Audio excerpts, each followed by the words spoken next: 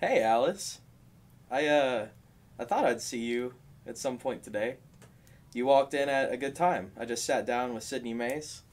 Thanks for being here, man. Thanks for having me, dude. Absolutely. Escapism is out now. All streaming platforms. That's right. And then you've got a show July 1st. Remind me where that's at. July 1st at the Buffalo River Resort in Perry County, Tennessee. Hometown show. Hell yeah. Do you like playing hometown shows, or do you prefer not to play there? Oh, I love hometown shows, yeah. You get it you get to be with people that saw you coming up and stuff. Yeah, exactly. The only thing about it is there's, back home there's not a lot of places to play is the only thing. Yeah. But every chance I get, yeah, I love it. And then you're playing Mule Day at the Mule House, August 18th. Sure enough.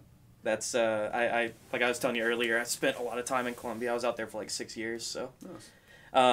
Mule Day is like a fucking bitch if you live there, because it's like everyone has like carts and wagons, and they're just in the road like with the cars, so. Yeah, that would suck. Yeah, definitely give yourself plenty of time to like get there, because it's a fucking bitch to get it anywhere during Mule Day. Will do. It's yeah, Mule Day is a thing. Like they really go hard for motherfucking Mule Day out in Maybe we should hop out there. bunny hop out to To Mule Day. the squad up, all go to Columbia. Squad. Cart and buggy type shit. We'll have to rent. Do they have? Can you rent a horse and buggy like you can a car? I don't know. We'll figure it out. Dress up as Mennonites. Are Mennonites? That's like Amish, right? Yeah. That's the more. I believe that's the more extreme Amish. Yeah. The more, very much no electricity, no none of that. Ain't paid their phone bill since 1799. Yeah. When did you first pick up guitar? I was 11. My dad played. He was a great player. And I come from the Guitar Hero generation, so I'm sure that had something to do with it. Yeah, I played a lot of Guitar Hero too. My mom is a really good piano player, and she tried to teach me when I was a kid, but I just didn't have the discipline. Like, I wanted to play video games instead. Mm-hmm. I learned a couple of things, but Same here. did you learn from your dad? No, not really. He tried to show me a G chord when I was like 8, but my fingers just would not do it. That just wouldn't happen. So I played drums briefly, and then when I was 11, that's when I took it serious. What kind of music did your dad listen to when you were growing up? Well, he grew up in the 60s, so he was all about Pink Floyd, Hendrix, the Beatles, the Stones. Hell yeah, man. Early Zeppelin. That's good influence at a young age. Mm-hmm. Like, you got introduced to the greats. Yep. But when I first started playing, it was, for some reason, I just went straight to Metallica. As in Kurt Hammett or James Hetfield? James Hetfield. I mean, obviously it takes both of them, but. Right. But there is a preference there. Yeah. You can even go back and throw. What do you think about Mustaine? Mustaine, he made some killer riffs. I mean, he's a great player. Yes. I saw them live once, and it's pretty wild. Awesome. And I'm not even that big of a fan of theirs, but it's worth seeing. Heck yeah. We I did an episode a couple years ago with two drummer friends of mine, and we did, like, the whole time they were just shitting on Lars Ulrich. Like the whole episode just. Oh, I remember that. I think I was involved in that. The St. Anger snare. Yeah. That was the same one where we were doing like you seen Hot Ones? Yeah. We were doing like a mock Hot Ones thing where my friend had all the Hot Ones sauces, and we just we put it on chicken, and like there's a clip on YouTube of him being like he accidentally touches his eye just on the corner here, and he's like, I would just like to warn everyone, don't touch your eyes. And as he's saying, like, as the words are exiting his mouth, you can see me just going with both my hands like this. Oh, no. And then I'm like, oh. And then there's like 10 minutes of the episode where you can just hear me screaming in the background. I think you were getting milk. Tiffany I had my head on the back of the sink like this. And Tiffany was pouring milk. I was holding my eye like this, and Tiffany was pouring milk into my fucking eyes. And we kept the show going. So Yeah, I remember that. I gotta hear that one. That was a time. I wouldn't do it again. 1 out of 10, do not recommend putting hot sauce, what was it, Mad Dog, whatever, in your eyeballs. Unless you're David Goggins. Yeah, I mean, he'd probably enjoy the pain. David Goggins, dude, I love David I Goggins. do too. He is something. It's something I really like about him is he's like, I'm not special. He's like, I used to be like not in good shape, and I just decided one day to go do this. Mm-hmm. He's like, there's nothing special about me, and I always think that's something really cool about like his message. Is like he's like, I'm just a normal guy. Yep. And it's like, he's like, so you got no fucking excuse. Get the fuck out here. Yeah. Yeah. Exactly. There was one clip I saw where he's like in 100-degree weather just running, and he's like he's doing like a live thing for TikTok, and he's like, y'all want to know why I'm out here? I'm out here because you're not. Yeah. So hardcore. What you said Metallica, like outside of that, who are like really big influences for you? So altogether, I would say my biggest influences of all time is Tears for Fears and Hendrix. Hell yeah. Mm-hmm. I was going to ask you on the difference of their guitar-wise, your influence, and then music writing-wise. But I guess that's what you were just saying there. Because, I mean, Tears for Fears obviously great musicians, but they're not known for guitar. You know, Jimmy obviously, I mean, also one of my favorite guitar players, but probably one of my top favorite composers of all time, too, because he was really much more than... And that ain't talked about enough, man. Right. I agree. Yeah, that's a good point. Everyone talks about how Jimmy just fucking shreds, but like he's also a great songwriter. Mm-hmm. What have you been listening to in like the last week? Just like in the car and stuff. Last week, a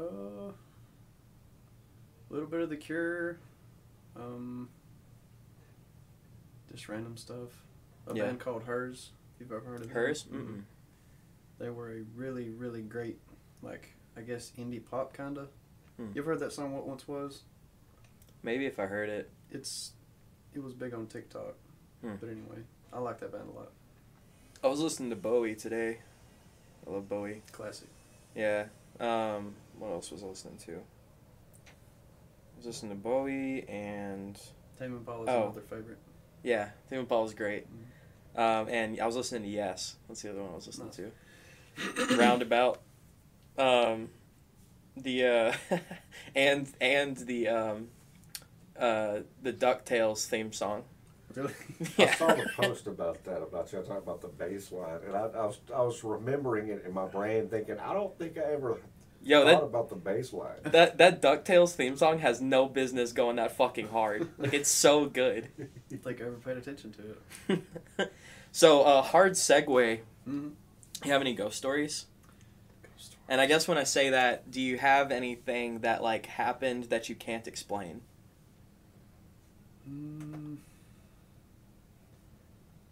Not to me personally, but I've heard a few that are just really far-fetched. Yeah, that's a problem with that kind of stuff. Is like, so like I do believe in spirits, and I've seen some crazy shit, but I don't believe in poltergeists. Like I don't think something can just move this table by itself. Yeah. Like I think, like I've considered what I would, I've experienced what I would consider like bodily possession, and like channeling, but like I don't think something can. So every time I've interacted with a spirit, it's like so excited to be interacting with you because it gets to use a body. Like it doesn't usually get to do that. And that's why I'm like, okay, like if you're a spirit and you could just move this table, why would you care about being in a person? It's like the whole point of a body is you can interact with the world. Right. So I'm not, I mean, I've heard, you know, like that's something I ask everyone, and I've heard a lot of poltergeist stories, but I've never seen anything like that myself, and I'm just skeptical of that. There's still time. Yeah, there's still time. We're gonna summon some spirits right now. Where do you think people came from? Like, I guess different from animals. And you didn't tell me about this part of the podcast. Where do I think people came from? And I guess no one really knows, right? But does anything make more sense? Or even more clearly, if it's easier to put, the separation. Do you think we were an evolvement from an ape. You think it's a stoned ape theory. You think ape ate a mushroom, and generations later, you think aliens dropped down and put something in the water. No leading the suspect. Yeah. No leading. I personally believe the Adam and Eve story. I mean, I find it super hard to believe that we were just here randomly. That's like the same probability of like a plane assembling itself. It's just I don't really buy that, but yeah. I mean, I see what you're saying. Like, it's very complex. I definitely do believe that there's some kind of either spiritual or like alien involvement with people. Mm-hmm. Have you ever heard of the stoned ape theory? The stoned ape? I don't think so. So basically, it's the idea that like monkeys took mushrooms, and during one of the ice ages when they had to migrate, they're looking for food. Yeah. So they were eating whatever they could when they ate mushrooms that contained psychotropic substances. It started hallucinations, which caused geometric patterns. And from that animal, the idea is that animal began to increase its pattern recognition. And that's one of the separations of humans and animals, is that we have massive pattern recognition, in our concepts. Faces and shapes and so forth. Right. Yep.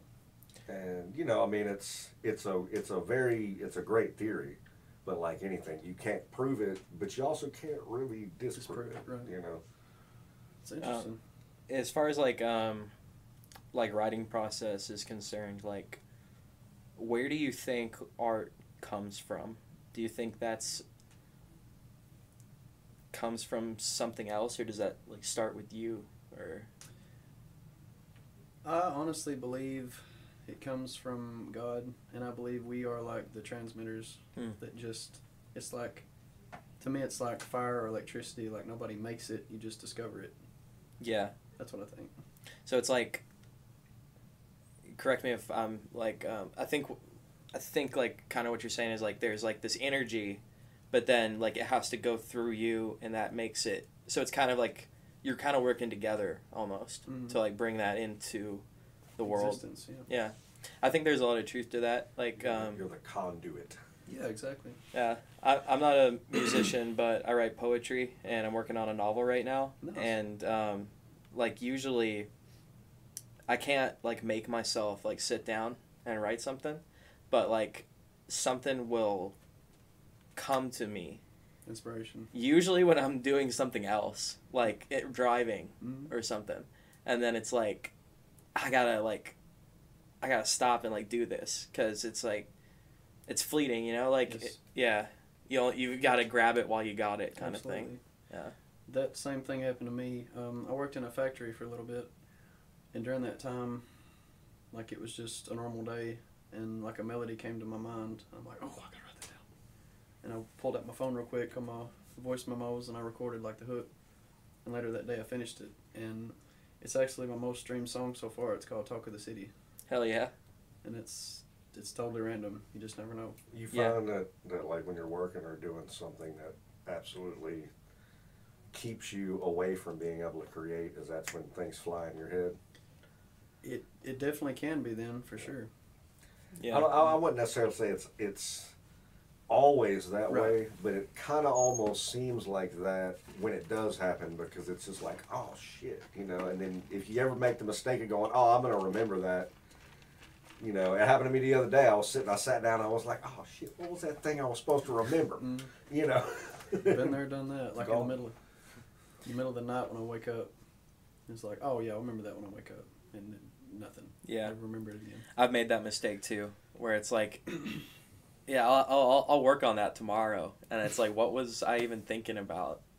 Is Talk of the City on escapism? Yes, that's track number 5, last one. Hell yeah. So, is that a how long were you writing escapism? How long? Well, I had most of the ideas like way before I even planned to make an EP. I just didn't really know what to do with them, really. Like, before I even got the idea, I was just mostly a player. you know, and then like some life tragedies happened, and it shifted my focus from just playing to really just writing for a while. And I'm just now getting to where I'm playing more, but during that time is when I really became a songwriter, I think. It's interesting how often like that's the case. Is like it? Something traumatic like awakens you. Mm-hmm. And I don't know what your experience with psychedelic drugs is, but I think that's what happens there too. Mm-hmm. Is like psychs aren't always fun. You know what I mean? Like it's interesting. It can be too introspective, I guess. Yeah, like it can be really hard, and I think that itself is almost like a kind of trauma that you're subjecting yourself to. But I think that's a big part of where like the artist comes into themselves, is like usually it's something that happens. Yeah. Like it's crazy how many times I've like that's been the answer, is like, you know, they didn't even want to, like, so for me it's like I like making art isn't a choice for me. Like I have to. Mm-hmm. Like it's necessary. Is that something? I feel that. Yeah. It's like you don't have another option. This is what you have to do. Yeah, like that is your pop-off valve. Yeah. I think there's probably that innate power in everybody, Mm-hmm. but then it takes some kind of event like to spark it. Yeah. And then like that's when you really come into your own. Agreed. If you what is the definition of art? If you had to like explain it, like what would say, like, I know I'm hitting you with like big questions, You're good. but it's like I don't think I know the answer really, and I like to get different people's ideas about it. Give me a second. As we fall down this rabbit hole. Yeah, we've definitely fallen down there. The definition of art. Because like we were talking before about how it's something you grab hold of, but what is that? And I know you said it comes from God, and I would agree that it definitely comes from a higher source. Mm-hmm. But like I don't know. We call it art, but I don't think anyone really knows even what we're talking about when we say that. You know what I mean? I mean, there's a definition for what art is, but art itself is, the idea would be that the definition would be an interpretation. I would say my definition of it is the human expression, or human expression by which words fail. You know, it's something that you can't really describe. It's just there. It's a way of communicating. Yeah. Yeah. It's yeah. I think where standard communicational words fail, because obviously there's poetry Mm-hmm. and song, but yeah, it's When you can't explain it normally, it's like you have different routes of doing that. Right. Music itself is a very like it's a language. Mm-hmm. Yeah. Absolutely. When there's like a piano at an airport full of people that are just from all over the planet, and like nobody speaks the same language, and somebody hops on a piano and everybody will start smiling and whatever, singing along and having a good time. Yeah. That's magic for sure. Do you think? Okay, so we've established we both believe in spirits outside of this dimension, like outside of this plane of existence.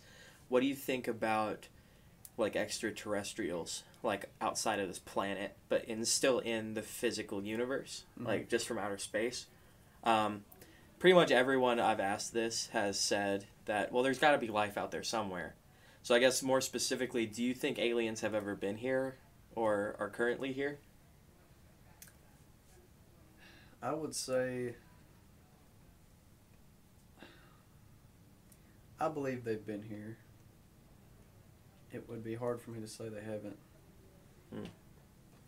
Especially you look at things through history to where we have no explanation for. Yeah. You know, like, maybe it can be explained, but it hasn't been explained in a way that I've been able to understand it, like the pyramids. That's one of my go-tos. I don't. How? You know? Exactly. How? Fucking how? I don't care how many grown men you have carrying one of those gigantic freaking blocks or whatever. They're finding them all over the world now too, like Really? yeah, like the ones in Egypt are easy to see because it's in fucking sand. Yeah. But there's ones in China that the government like doesn't want people to know about, and it's covered up in grass like it's a mountain. But if you look at it, you're like, no, that's not a mountain. Look at the shape of that. That's not ancient growth. Also, Egypt didn't have anything. It turned desert. So there was nothing growing over top of it. They just had to uncover some. Some of the pyramids out there, when they first found them, were buried. Yeah. You know, but it's like you're saying, you know, one in the jungle. The jungles of South America, they're made of stone, but they're also much newer or much more freshly discovered. You know, whereas like you're saying, in China, there's stuff over there that nobody can know about because they don't let things known to the world. Right. And then if it's in a jungle over there somewhere, it's been getting overgrown, and they're not letting the people even go mess with it. You know. Well, it's stuff like that, man, that you just can't naturally explain. Yeah, I totally agree. With me, like how is the big question with the pyramids, and then also why. Yeah. Because this is a huge thing. Like it's. Was it just to make us question it? Yeah. Like you know, on like the $1 bill, there's a pyramid on there. Mm-hmm. There's like a glowing eye at the top of it. And like, Alice, have you ever seen a $1 bill before? Probably not. This is a rare artifact. Wow, let me see it. Holy shit.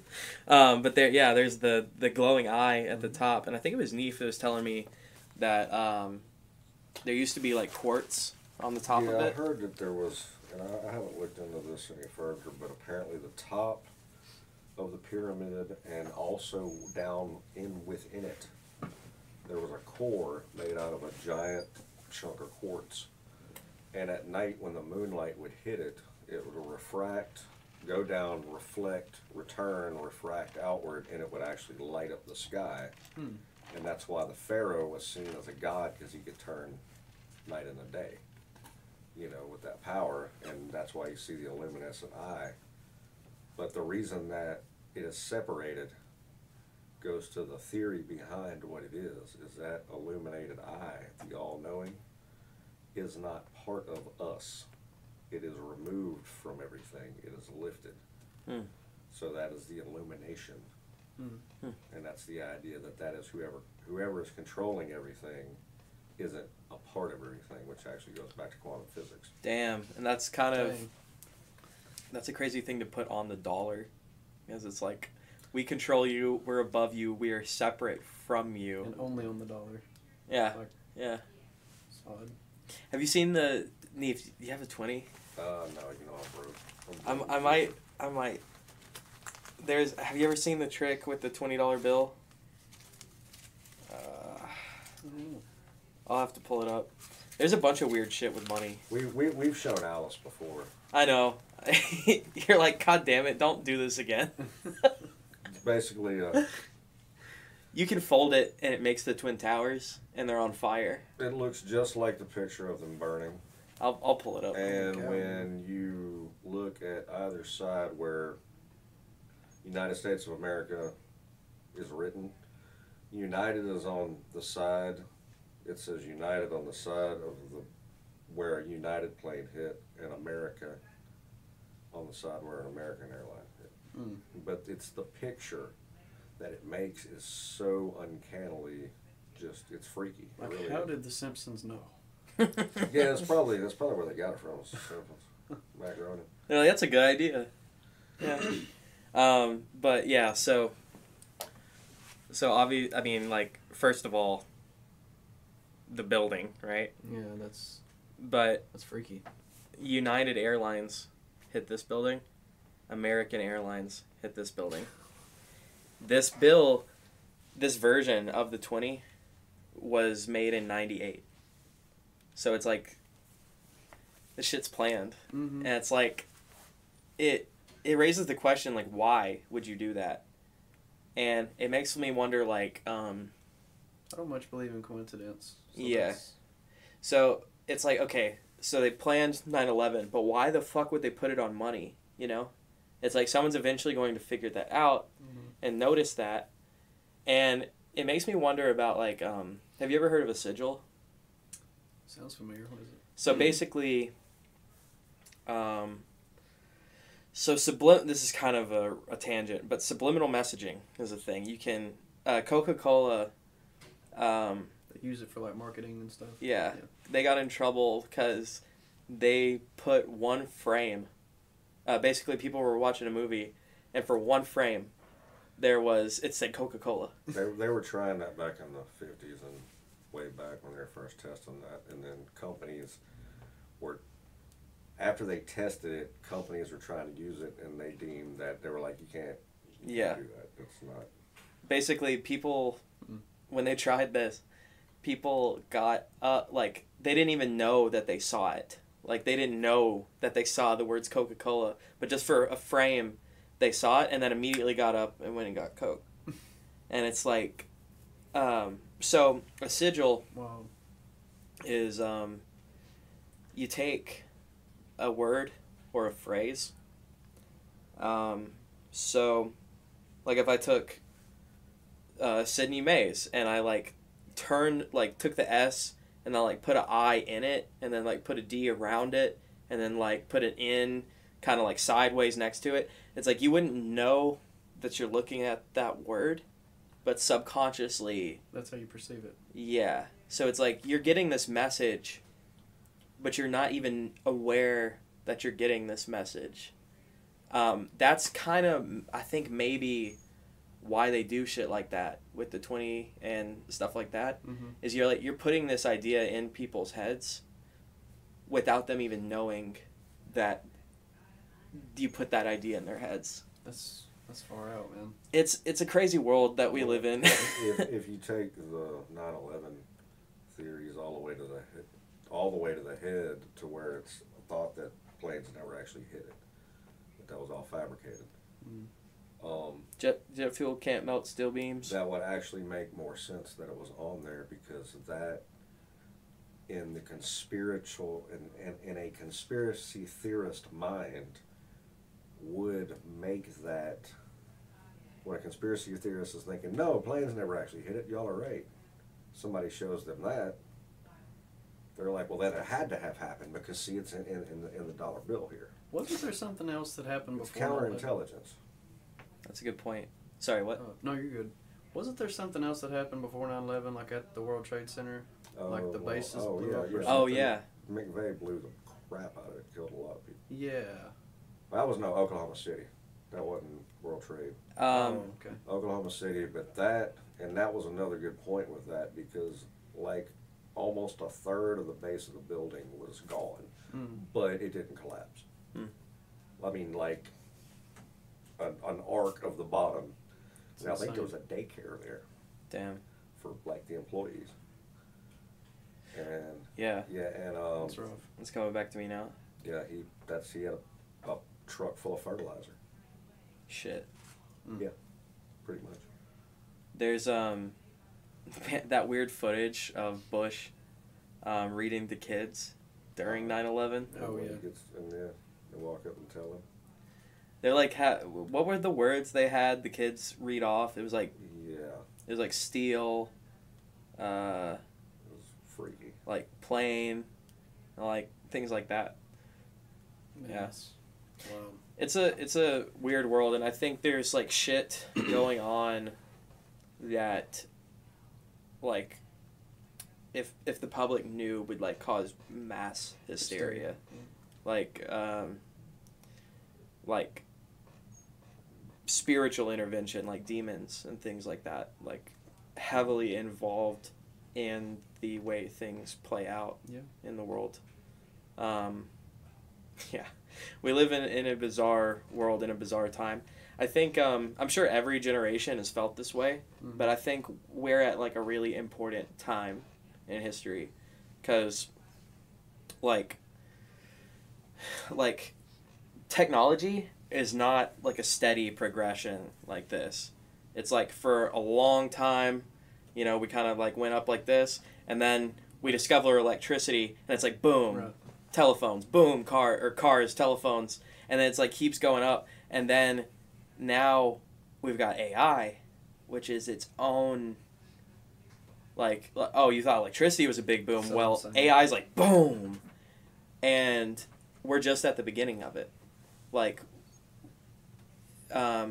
with electricity, it's like, okay, the world's going to be completely different in 20 years. Now it's like the world could be completely different like next week. Mm-hmm. And like it's just impossible to plot like how things are going to play out. I saw a thing today. I was and I've heard about this before, but they're trying to do away with paper money. Mm-hmm. Like they're actually the U.S. government, I believe, this week is starting it's Fed something program, which is basically digital currency controlled, and what they're going to do to pilot it is they will say, kind of like when you get a job now and you have to get direct deposit with them, they're going to do that with government employees. They're going to say you have to get paid under this form, this system, because they can't force the public to do it. And then what they'll do is then they'll say, okay, if you need to get any money from the government, if we pay a citizen any money, then they'll say, okay, or get income tax returns. You know, yeah, we'll give them to you, but they're on this. You need to sign up for one of these accounts. And that's how they will eventually, you know, it's just like they do now with, you know, I hate the tap. That makes me feel like my card is very unsecure, that it can be read. And it's been able to be read for a while now, but it just, you know, I don't like that, but I can't do anything about that. Mm-hmm. My bank sends that to me. You know, the systems use that. I mean, there's places you can't bring cash to now to go eat, you know, so. the business I work for is going no cash too. Sorry, what were you going to say? I forgot. Go ahead. You're good. Yeah, it's fucking crazy. It's just like that way they'll be able to control what you spend on what. This is already a thing in China, is they have a social. It's a social credit score. So basically, it's not like, you know, we have credit scores here, which are, I don't really agree with that either. But like in China, your credit score can go up or down for you just saying some shit that you're not supposed to say, like against the government. If you associate with people that have Yeah. a lower credit score, it can lower your credit score. They have checkpoints throughout the city to go to different sides of the city, and you have to use a pass. And that affects your score as well. And if you have a certain score that's too low, they can prevent you from going to nicer parts of the city where your class of people is not wanted. Communism at its finest. Yep. Yay. Yeah, it's fucking crazy. And like Neef was saying, your score can drop by just being close to someone whose score is low, which is like they're trying to prevent you from interacting with someone who's a problem. But that means like you can't get on the subway, because what if someone has this? So it separates the classes. What'll happen is the person with the lower class isn't going to be able to get on the same subway as you getting on anyway, or if they do, it's a different car, you know. And so you're not gonna want to give out a hand to somebody else in a lower class, because it will affect you. Just like people getting arrested here for feeding the homeless. You can get arrested for that? In certain cities in this country you can, because you are not licensed, because our government's got to regulate every goddamn thing. You're not licensed to be distributing food. Well, I guess they could regulate my ass. That's not ever going to stop me from feeding a homeless person. Yeah. That's, you know, and I mean, it's also why a fast food, any food place, when you get done at night, you're not supposed to go give free food out, because they can still file suit on you if they get sick from it. And people be like, well, no, but who would do that? Well, you'd be amazed. There's some people out there that, you know, they're like, please help me, I'm starving. and then they're going to turn around and scam you and be like, oh, it made me sick, I'm going to sue you, you know. But, you know, but most places, you just don't hand it to somebody. You know, I worked places and we would take everything and set it out next to the dumpster in bags. Where you know they would see it. Obviously, it's not thrown out, but it's thrown out. And it's like, I mean, if they picked it up off the dumpster or the ground, that ain't us, you know? Yeah. Yeah, I was watching, you know, Bill Burr, comedian. I fucking love Bill Burr. Did you see that? I might have sent it to you. But I probably have, because I've seen almost everything he's done. This was a recent thing. He was going off about, like, psychos run the world. And, like, he's like, the reason we got a fucking pile of trash in the ocean the size of Texas is because psychos run shit. And then you have nice people like Dr. King and that get loud and they get killed. And he's like, the only way, and I fucking love Bill Burr, because like you're not going to hear anyone on Bill Burr's level say this, but he's like, the only way we fix this is the nice people have to kill the psychos. And nice people are nice. They don't want to kill people. But it's like, that's why we're in the situation that we're in, is because nice people are not willing to pick up arms and fight the fucking lunatics that actually run shit. Have to be like the old days, to where people were still nice, but they would not hesitate to take you out. Absolutely. Something that nobody agreed with. I will nicely handle business. I saw a T-shirt at the airport that was like, I am 1,776% sure that you will not take my guns. I was like, that's fucking great. Clever. But, but yeah, like, we're getting to that point. Like, we had the Boston Tea Party because no taxation without representation. And we're really overdue. Like, we thought British rule was bad. It's actually worse now. It's actually more, because of technology, it is more controlled than it was then. Even in England, I would argue that they might actually be better off if they still just had a monarchy running it. Yeah. You know, yeah. Because they would probably be able to get away with more. Yeah. Things have turned out to be where, you know, we used to all be like, look, okay, we know the government's there, but we ain't really cool with them. It's kind of like the principle. Yeah. You know, we're going to be cool around them, but the minute, you know, class lets out, we smoking in the locker room. You know, it's all good. Now they've got the majority of the country, or the mainstream of the country, they want to smoke, but they're more interested in getting you in trouble for it than they are with getting away with it. To the extent of some people will go and get themselves in trouble for it just to get you and everybody in trouble for it. There's certain areas of the United States where police won't go. Like, I'm not saying exclusively my neighborhood's like this, but I hear shit popping off outside I don't live in a great area. I hear shit popping off almost every single night. And then police response time is like 45 minutes later, you'll hear a siren. Jeez. And I'm like, I sleep like a baby knowing that, like, because I personally feel like everywhere in America should be like that. Where it's like, this is something that Neef and I have he's kind of changed my opinion on it. But, like, I feel really shitty if, like, I go to, like, Walmart, or what's a better example? Okay, like, you order food. There's no better example than going to a store and feeling shitty than Walmart. What I mean to say is, like, let's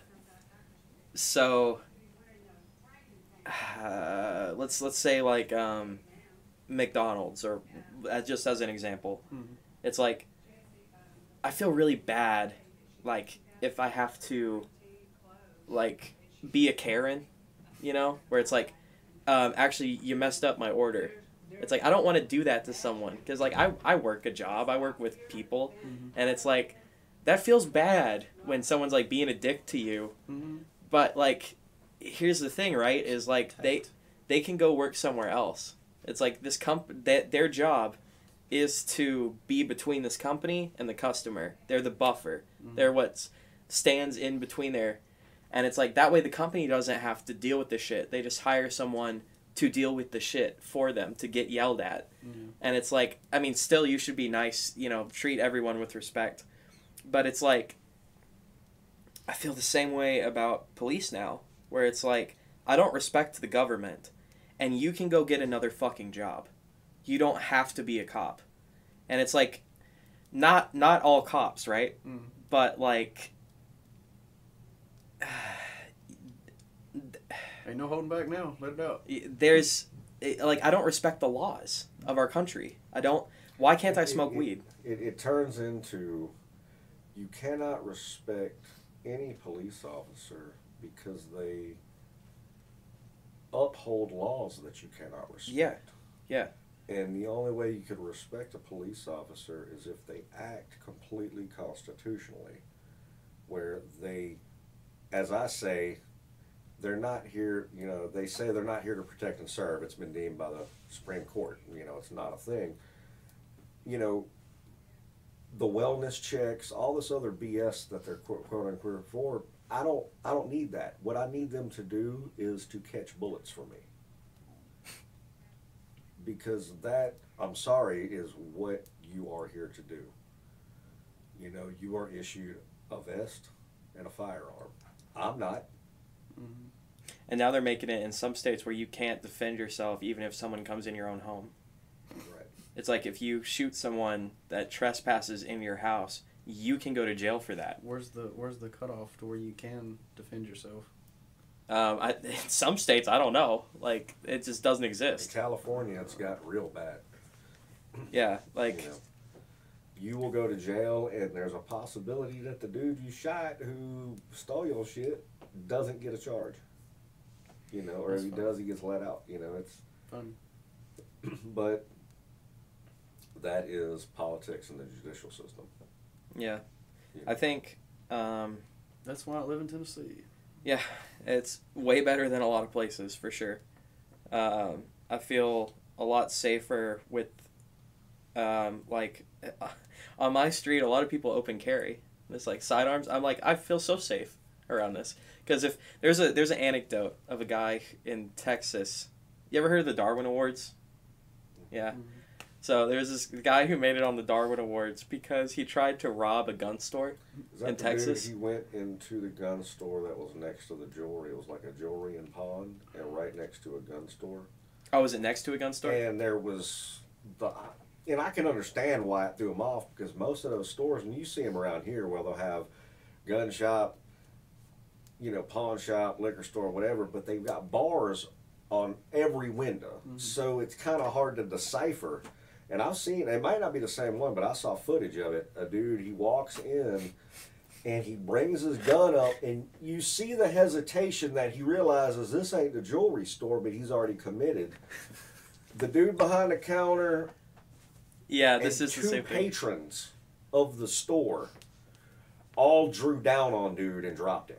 Yeah. Because he walked in and was like, everybody put, whoa, put your hands up. He didn't even get it out of his mouth. And they Like, just- Wrong like place. 3 different types of ammunition Yeah. in this motherfucker and before only he hits one- the ground. Yeah, only one of the people that shot him even worked there. The other 2 that shot him were customers. And they were already carrying. I've been waiting for this day. Yeah. You picked the wrong day, That was dude. my time. Yep. Yeah.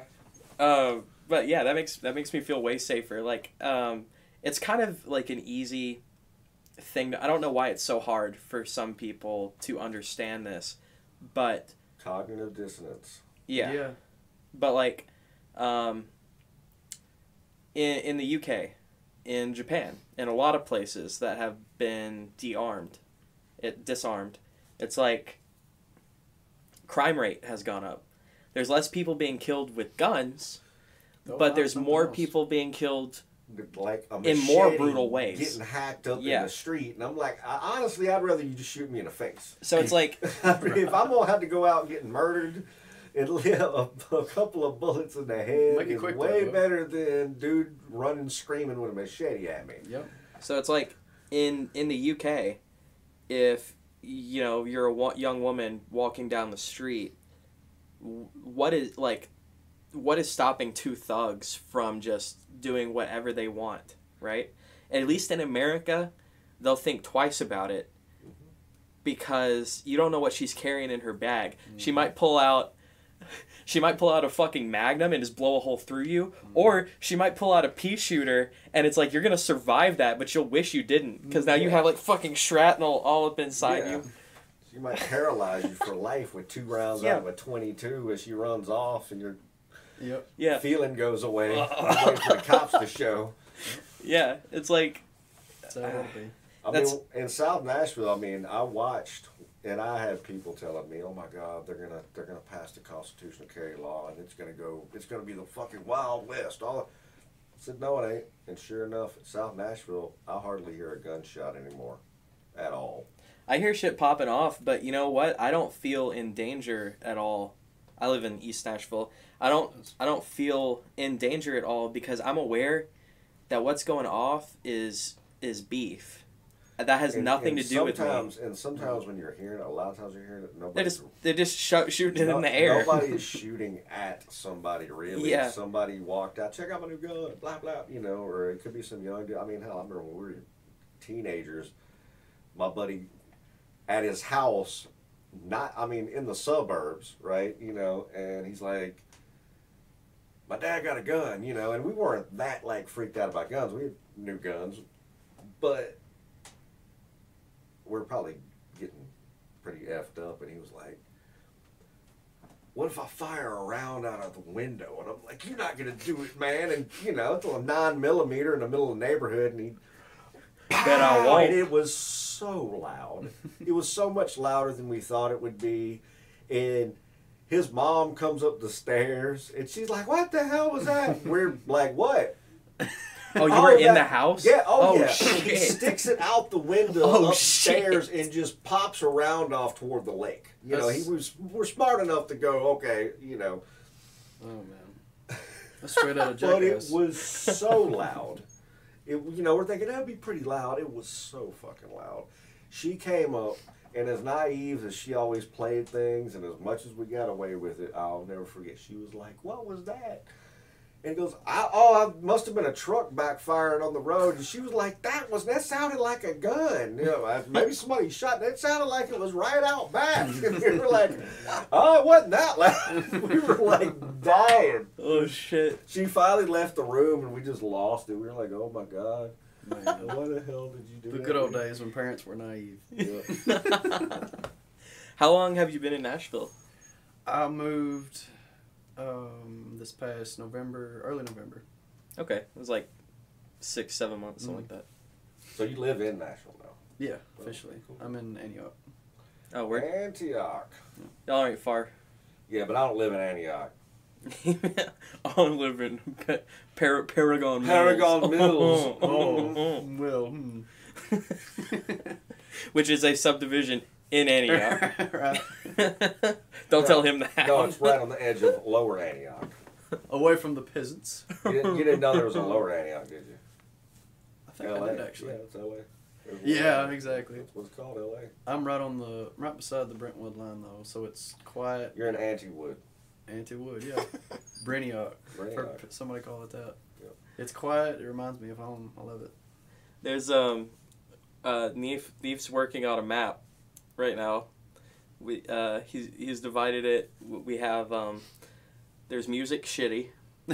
Well, it's Music City, that but Instagram page? there's a meme page called Music Shitty. Exactly. We like to throw that in there, but because I refuse to let New Nashville murder my beloved Music City, I'm moving her to South Nashville. Amen, brother. So you got NU, New Nashville. And then, what happens is Chestnut Avenue, all right? That's pretty much the line going south when you return into Music City now. When you cross the river over here, you're still in New Nashville until you hit 5th Street.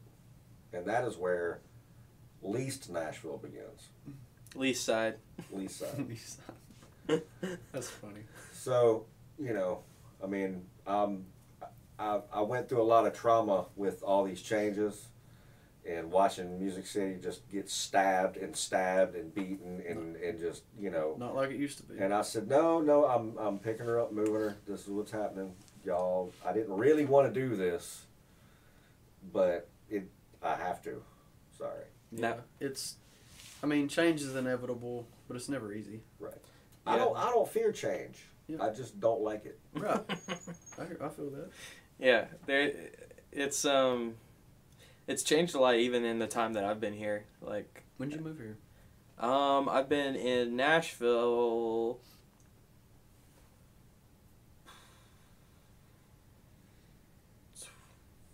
2020. Interesting. Is that right? That sounds right. Yeah, because you had just moved here before when we started up. Oh, that's right. Yeah. Actually, I had 3 episodes of the podcast in Winchester, Tennessee, and then I moved up here, like episode 4. So yeah, it was right when we started. So about 3 years ago. It's a good thing you weren't a musician moving up here that year. Yeah, so we started the podcast. I've been here since '79. Is that all? We started the podcast, and then COVID happened. It was like, damn, everything shut down. Mm-hmm. Thank God for Zoom. Yeah, we used Zoom a lot in the early days. I grew up in Fayetteville, Tennessee. It's right above Huntsville, Alabama, like right above the line. And then I grew up there. I moved out when I was 18. I was raised as a Jehovah's Witness. Really? And I was also homeschooled. So I was very, very sheltered. Yeah. I didn't know. I just rain insanity on him daily. Break him out of that. Yeah, I didn't know anything. I didn't know anybody. Yeah. And I moved out of my parents' house when I was 18 and moved to Columbia with a friend of mine. I was there for like 6 years, and then in Columbia, and then I moved to Winchester for 1 year, and then I moved to West Nashville and was there for 3 years. And then recently I was in Spring Hill for about 4 months. I got a friend that lives over there. Yeah, I was staying with some friends because my housing situation was fucked up. Basically, I had 2 days to get out of where I was, just pick up everything. I left a lot of it. Fuck my landlord. And then I was staying with a friend for 4 months, and then I moved back up here in March. East side, excuse me. Let me say it correctly. Ain't you close to the Cobra? Yeah, I live 2 or 3 minutes from the Cobra. Yeah. The Cobra. I played there this past Tuesday. Hell yeah. Yeah, Cobra's a good spot. I had my birthday party there in April. The Cobra Cabana. I invited 40 people to the Cobra and didn't think about it beyond that. So there's the whole bunch of people that showed up, and then it was an early crowd because it wasn't that late, and that's a place on certain nights it's a late crowd kind of place. And yeah, it was like you brought the early crowd. Everybody's going, what the hell's going on? And then more people started showing later. Yeah. That's awesome, man. It was fun. I only got to talk to everyone for a second because there's so many people there. But I like introducing people to people, like making connections for other people. Yeah. It's fun. That's awesome. We have a big, despite what I just said about New Nashville and Lee's Side, a big part of what we're trying to do is unify everybody. That's beautiful. Despite what I just said, but basically bring back Music City. Yeah. Bring her back. It gets really cliquey here. I don't know if you've been here long enough to notice that, but you have the Broadway musicians, the cover bands. Yeah. And understandably so, but they're kind of looked down on by the East Side hipsters. The underground scene can tend to be a little bit more pretentious than even the expected to be pretentious professional scene. Because the professional scene is, there's a certain thing here. It's everybody, not a very artistic, a very artist-driven songwriter views almost every other musician the exact same way. They're not in their mind as thinking, oh, there's a dude that just learned to play guitar and he loves to play guitar, but he's not that worried about writing stuff, and he can play great, and he can play covers great, and he knows he can make his money. Which there's absolutely nothing wrong with that. I mean, hell, if I could do that, I'd go do that. But personally, my convictions as a composer, I don't have the patience anymore. I've forgotten more songs than I've learned. You know what I'm saying? And for me to want to sit down and learn a bunch of covers, it's not satisfying to me on an artistic level. Mm-hmm. And that's where I put that first in that realm, where some people put the work first, you know. That's a hard line to find. I'm an electrical engineer. I love to research and develop devices, but I will absolutely, and that's what I do for work. I go and I do electrical engineering, I do repair work, I do design work for a lot of money, because I know I can make a lot of money doing that. Mm-hmm. And that's not the whole reason I went into it, but that was a heavy part of the reason. Yeah. Playing music, making money was never the reason for it. You know, when I first picked up a guitar and put my clarinet down, it was to get chicks. Of course. Because that's what you're supposed to do. Because I saw the other long-haired dude at school with his acoustic and like 3 chicks hanging around him at lunch, and I was like, this next one's called Wonderwall. Yeah. That's before Wonderwall. Yeah. I'm looking at my skateboard going, I mean, it's cool hanging out with all you dudes over here with the skateboards, but there's no girls over here. It's kind of a sausage fest over here. here. It's a little bit of a sausage fest. Homeboy's got like 8 chicks hanging on the table. You can't even sit on the table. And he's over there playing some freaking Poison cover. Heck yeah. Fucking Bret Michaels. Uh-huh. Yeah. That's when you realized, this is what I want to do. Yep. Yeah. Yep. I don't want to be a hair rocker. I'm going to be a psychobilly freak out blues man. I used to play it on Guitar Hero. Psychobilly freak out. Oh, yeah. Reverend Horton Heat. Reverend Horton. Hell yeah. But yeah, like you got like the cover bands, and they do really well for themselves, like make money compared to like the underground artist. Yeah, like that's you know the struggling artist. It's like it's a thing, man. Like making your art and your voice is like, it's hard to, not a lot of people are able to, and it's no one's fault. Like this is how it is. Yeah, but the attitude bleeds over to the fan base, because what you end up having is, you know, the difference is if, you know, I'm putting a record together and I'm gonna have to put a band together. All right. When I do that, it's going to be an expensive show because I have to pay my band. Mm. By expensive show, I don't mean crazy expensive, because this is going to be a show that I'm asking other bands in the scene and other people that I know in the scene to come to. I don't feel right asking them to pay a lot of money. They also don't want to pay a lot of money, but they're not going to feel right about not, quote unquote, supporting the scene. Yeah. All right? If I take my electric slide guitar and a pocket amplifier and go stand in Printer's Alley on a certain night, I can probably make 3 times as much money as I would at the East Room playing for all my friends. Yeah. And the biggest challenge I would have is being able to play covers for drunk dudes walking up that are throwing 20 and 50s in my bucket and be like, hey man, play such and such. And my problem with that is I don't play such and such. I play what I play. Mm-hmm. You know, so I have to have a gimmick. I have to be playing slide, because not a lot of people in town play slide like me. Yeah. I know that's right. But you go down Printer's Alley, you got 100 people playing wagon wheel. You know, the dude, and it wasn't bad, but dude was doing That's All Right Mama the other day as I walked through there after lunch, and I thought to myself, I think I was on the phone with you, and I was like, wow, he's doing a pretty decent version of that. I said, shit, I used to walk through here with my ukulele and play it just for the shit. It's the same song. I got a buddy that busts a lot over there. Yeah, so I mean, you know, I know a girl that would go set up a microphone in her bass, and they'd ask her to play Stevie Nicks all fucking night, and she'd make $500-600 Yeah. on the street. Fortunately, I can play guitar for other artists while working on my own craft or my own art. Yeah. And I am super thankful for that, because I can just do music 24/7. Yep, you're a motherfucker. Like you can play your shit, and I could very easily see you doing, like That's one of the things you can I learn it. wanted to Anything. ask you about was because I notice with, and I call them gunslingers. I refer to us as gunslingers because you have a lot of good guitar players and good musicians, and you have people that can play lead. But there's a lot of people that can play other people's leads.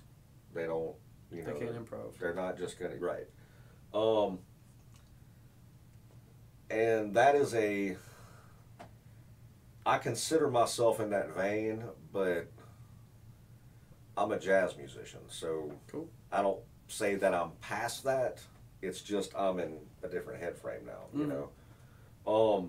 But one thing that I could tell, because I see some of your shorts are basically like you're giving tips on playing, you know, which I really admire. That's really what I'm all about, is giving back and teaching, you know. But I notice one of the things about you, and it's similar with other players that I know in bands, that you are a guitar player. Yeah. You know, you are about guitar. I am to an extent, but I also compose with so much else, play a lot of bass, you know, keys. My first instrument was clarinet, you know. So I can appreciate that, and I know that head frame. Yeah. You know, and that's something I really, you know, picked up, because I've talked to Alex about a lot about this. I appreciate his enthusiasm with a lot of players. Like, oh, dude, smokes, yeah, you know. But musician to musician, and when you have players looking at each other, especially in this town, it's something I try to get across. And I meet several guys that aren't, you know, that are on the level and aren't really hung up in this, where it is an ego battle. Oh, yeah. You know, I call it egos and elbows. Everybody's trying to elbow each other out the way for their ego to shine. And I talk about that, you know, there's a certain level as an instrumentalist that you hit when better and best isn't a thing anymore. You know, it's what you do.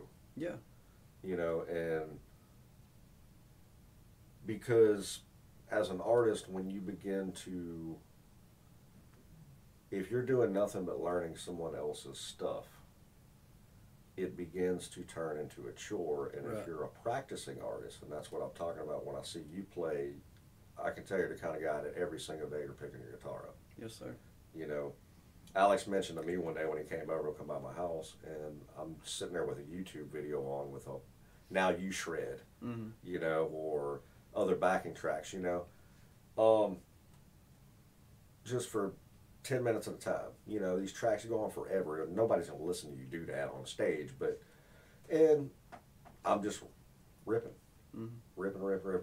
All That's over true. you. Every time I see you, you're playing something. And he even said it. He was like, I don't know that I know anybody that just drills like you. So for one thing, you don't go to other guitar players' houses. That's a like good point. all the time.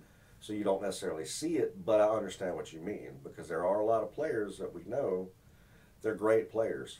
Well, it's easy if you're a drummer, right? Every drummer I know, it is, you know, just when they're doing anything, they're just fucking playing something. Yep.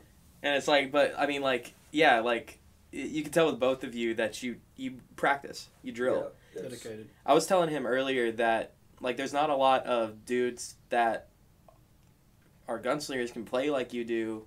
And, like, I was telling him, like, at the time that I talked to you, like, you're a really nice dude. You don't seem like you got to stick up your ass, you know what I mean? And that's, like, that's the nice balance of, like, you can fucking shred, but you're not, like, I don't have an ego about it. Right. Yeah. Yes, you have to have a little bit of discipline about you.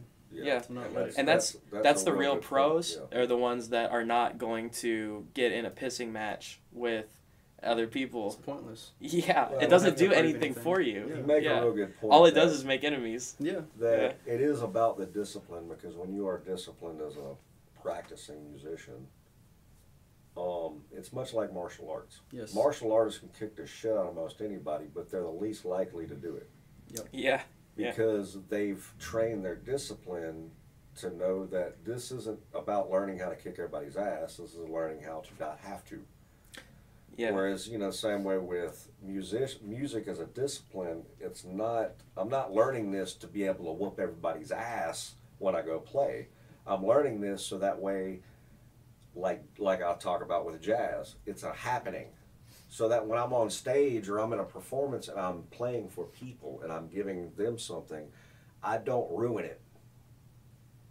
Because I don't want to do that. That's the number one thing. It doesn't matter how great I am or how great anything else is. It's not just for me. Restraint is the greatest musical skill. Yeah. I Well mean, said. That's why when I'm by myself, I'm going ape shit. Because literally that's practice. Right. You go, I mean, you just go nuts, and you're like, my God, what are you doing? And everybody's like, oh, it's so crazy. And you're like, you didn't hear the 20 minutes earlier when I was just, you know. But, like I talk about with science, you got to shove shit to the extreme and then dial it back to really know, you know, what you can deal with. You got to fall down, you got to go down the hill on a skateboard and get the speed wobbles and get road rash real bad before you're ever going to be able to shoot the fucking hill and look like you can carve it like a motherfucker. I've done that. Yeah. I've gone way too fucking fast and then fucking bailed out. The speed wobbles. Yeah. Yeah. Yeah. Oh, And, God. Yeah, it's...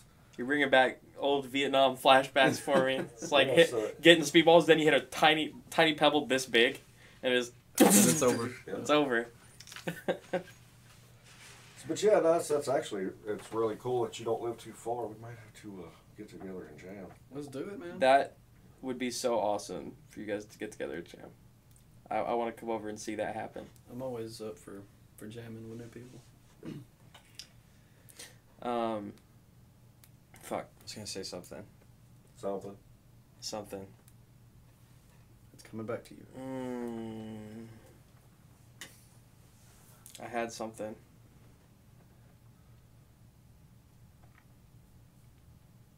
It'll come back to me. Do you have any pets? Pets? Yeah. Yeah, I've got a cat that Aw. lives back home. Her name's Jada.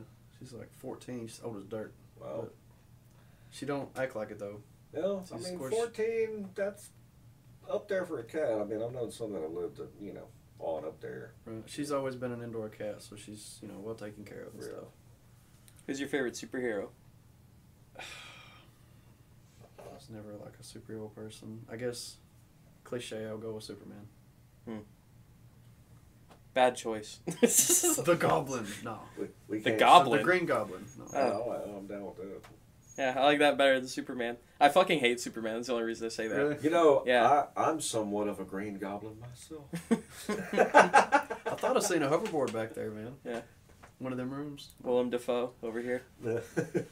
Oh. No, my gripe with Superman is that he's like too perfect. It's like, you ever see Watchmen?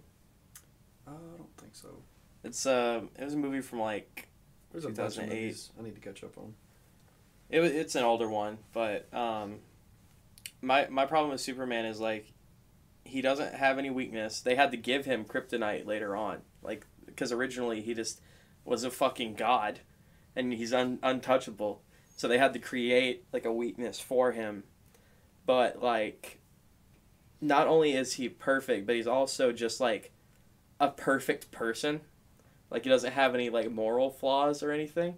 It's just like as a writer, it's just a really lazy character. Because it's like, sorry to shit on your favorite superhero, but like... Honestly, I haven't put much thought into it. Yeah. Like I said, My I've never buddy been a Bobby superhero always person. said, you know, if kryptonite is his big thing, why doesn't... He said, I never understood why Lex Luthor just didn't get a double barrel with kryptonite shredder shells and the shit and point blank his ass because you just lodged fucking kryptonite into Superman. He's done.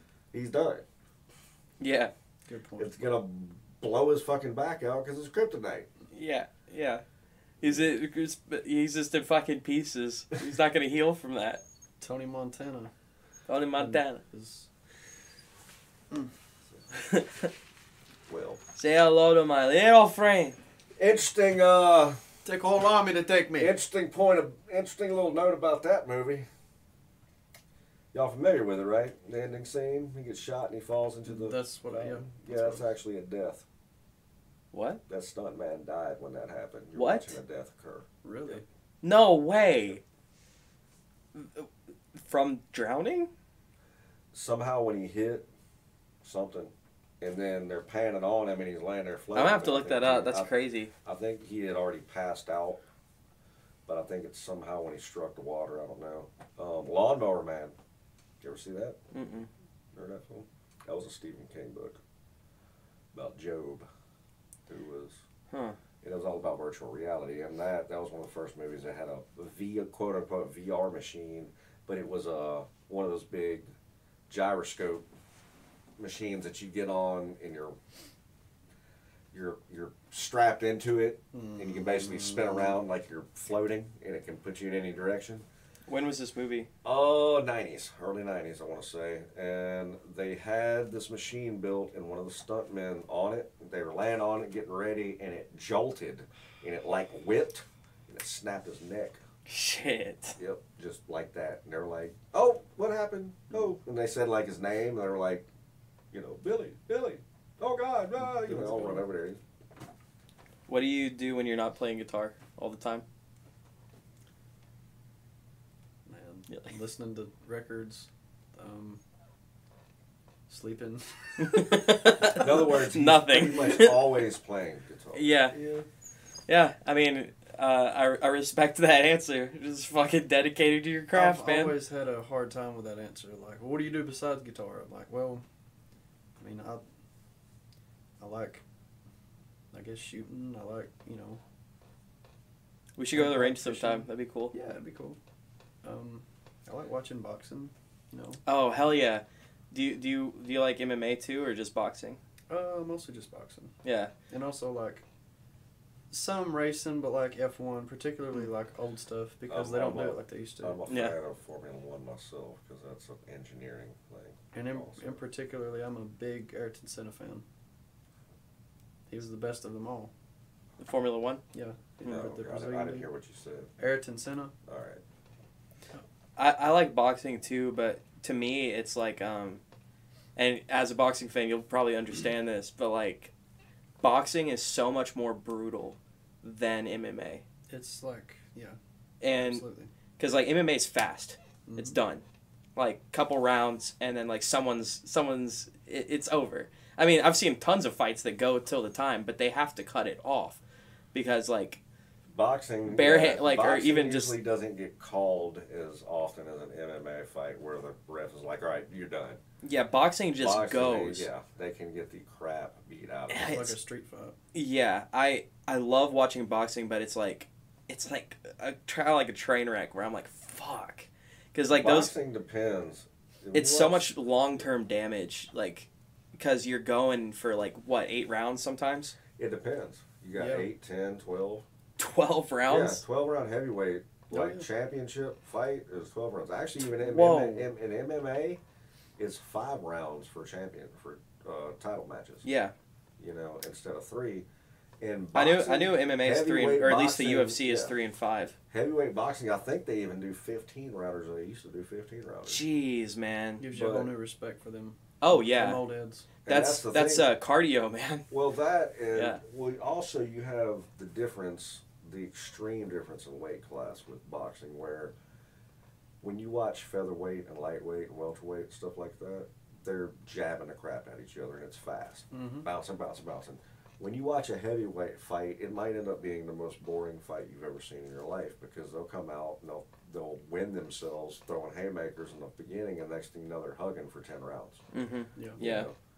And even like when you're at a high level, it's like you're chess boxing. It's very strategy. That is the reason why Tyson, when he came out, was such an anomaly, because it wasn't just that he would knock motherfuckers out before the goddamn first round.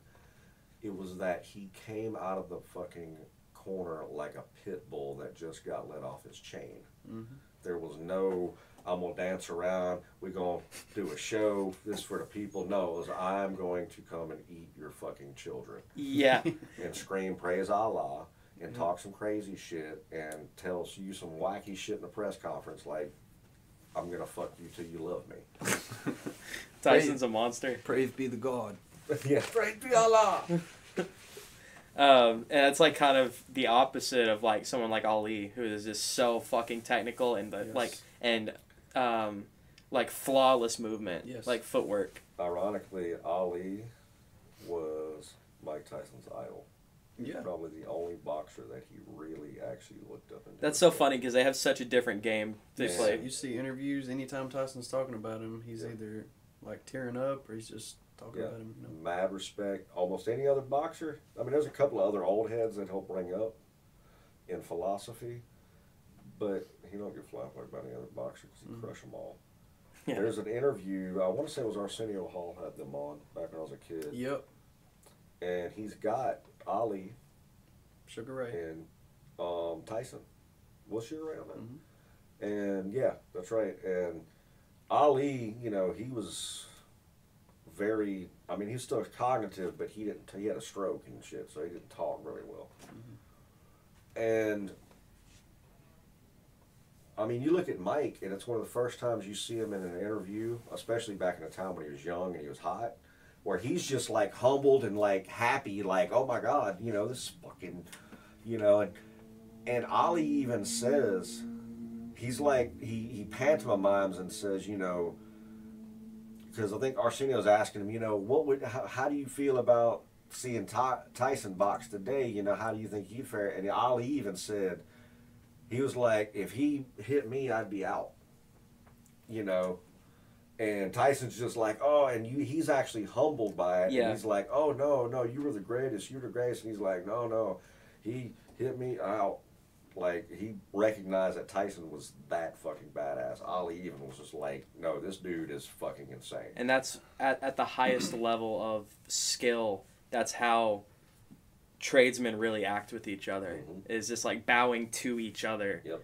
I know I'm great, but in this situation, every head must bow, whatever the line was.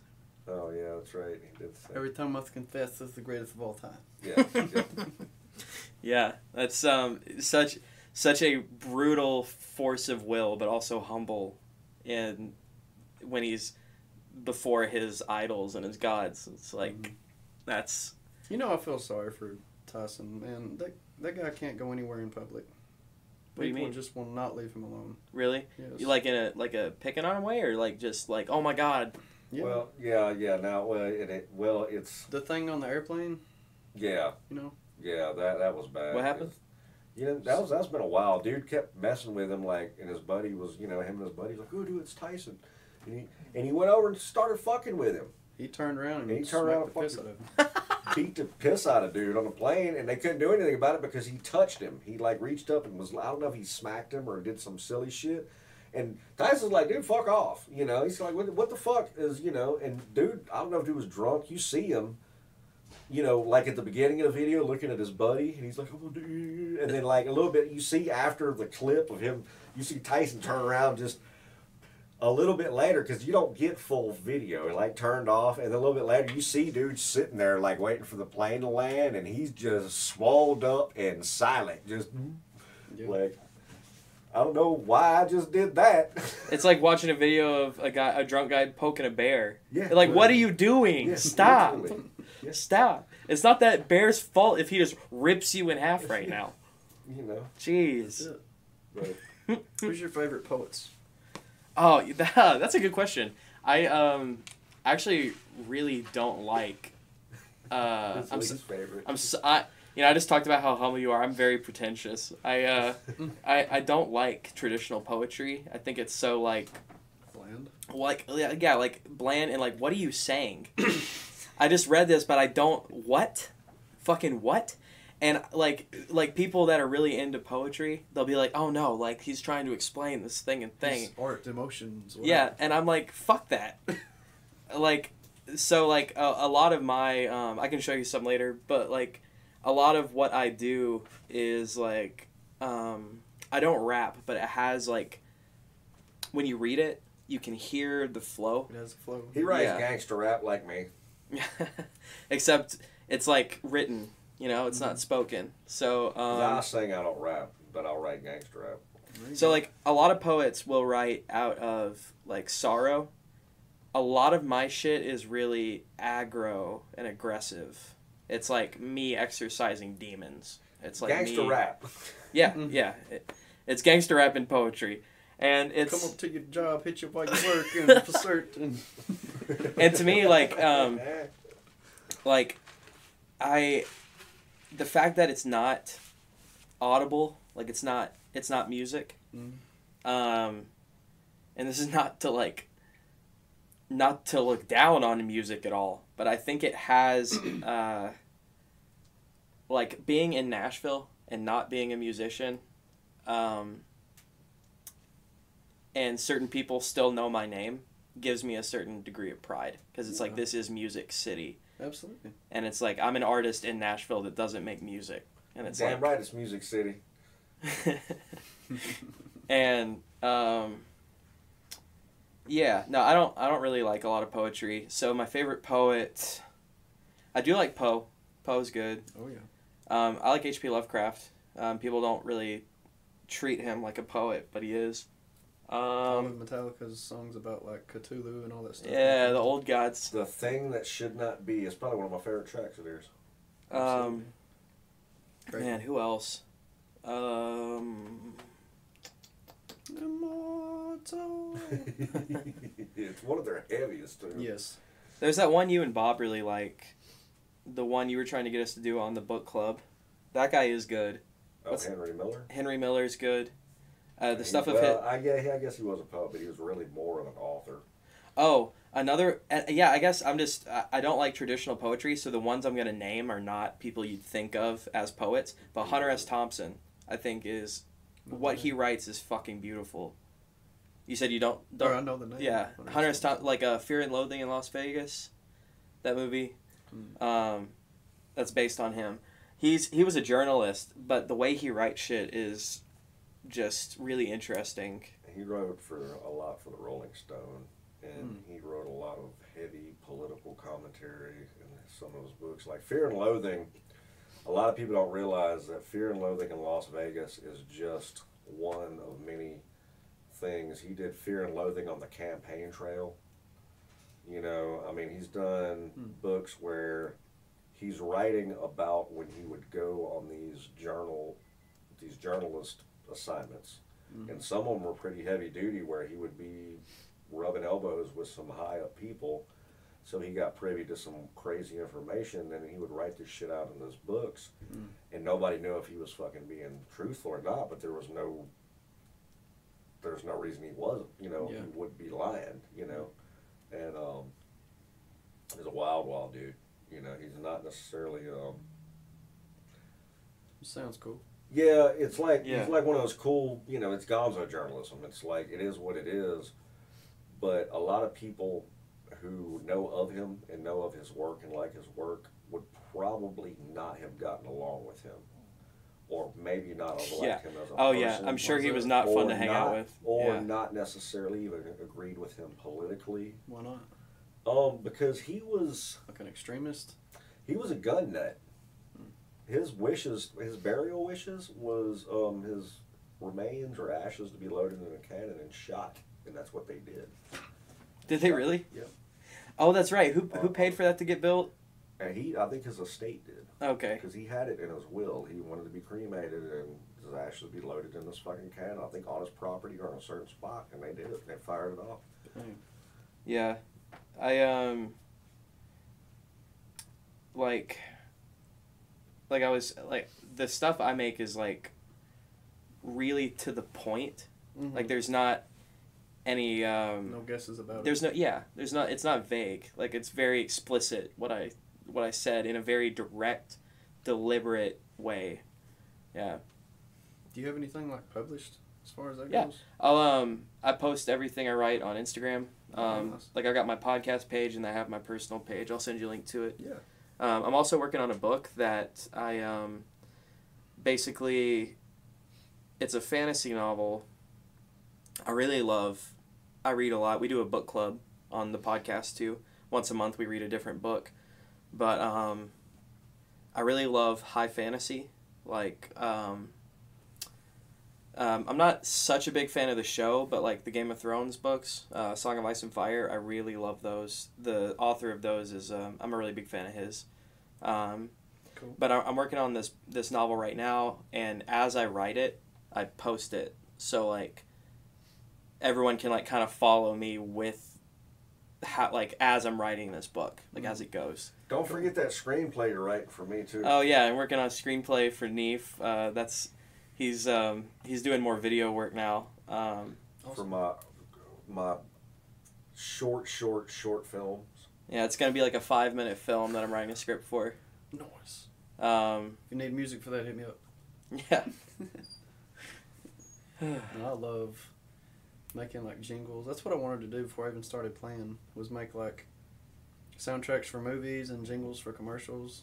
That's money, man. Yeah, dude. That's literally after. It's kind of funny. I'm putting this record out and virtually retiring from putting records out of my own like that because it's it's whatever to me. And I can, if I want to write something and do it, I can just write and record it myself. Yeah. Because most of my catalog that I have of not my stuff, of just stuff I worked on, is all that. It's music, television, jingle, soundscape, stuff like that. Oh yeah, love it. And that's what I'm getting into now, is getting synced up, and so I can just get up every day and hash out a couple of numbers and sell them to AstraZeneca. Yeah, for real. You know. I've dabbled with that, and I definitely want to get more into that as well, because it's so lucrative. It's insane. We'll definitely have to sit down and have a chat sometime. So I have one more question for you. What we got? This is something I ask everyone, so don't feel put on the spot. What do you think, or not, what do you think happens after we already asked you that? When was the last time you cried? Last time I cried, I was 5 years old. Never. The way you answered that was actually great. Yeah. Along with it. The doctor pulled me out and I slapped him and he cried. Yeah. No. I'm still looking for him. No. I don't know, maybe yesterday, I guess. It's usually like with a song, like I don't expect it to hit me a certain way, and it does. I'm like cutting onions over here, man. Yeah. You don't remember what song it was? Yeah, I mean, sometimes it's random. Yeah. Everybody Wants to Rule the World is one of those songs that does it for me, which... That is a good track. Yes. It's actually a story behind that. I don't know if we have time. Yeah, this time. yeah, go ahead. Well, I'll keep it brief. So, there was this chick I knew, and I liked her a lot. And long story short, we tragically parted ways. And Been there.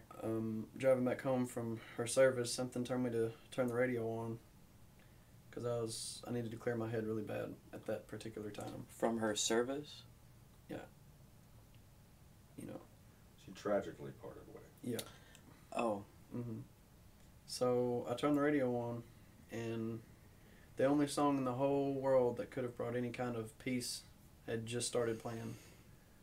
And it was Everybody Wants to Rule the World. Nice. So, if I go a while without hearing it, and then I'll hear it, like, on my playlist or whatever, and, like, it doesn't always hit me that hard as it did the first time, but I still get chills. Yeah. My condolences, man. Thank you. Yeah, that's rough. And that's what I was talking about earlier, when my focus was shifted from just strictly to guitar playing to strictly songwriting. Yeah. And also singing. I mean, yeah, that's kind of thing that will definitely spark something. Mm-hmm. Good times. Well, that's a great promo for Escapism. Escapism. Yeah. Alice, check out Sidney Mays. There is a link below. Definitely check out Escapism. And then you're playing July 1st in Perry County. Buffalo River Resort. And then August 18th. At the Mule Day. Mule House. Mule Day. That's where it's at, Mule House, yeah. And, we'll see you next time. See ya.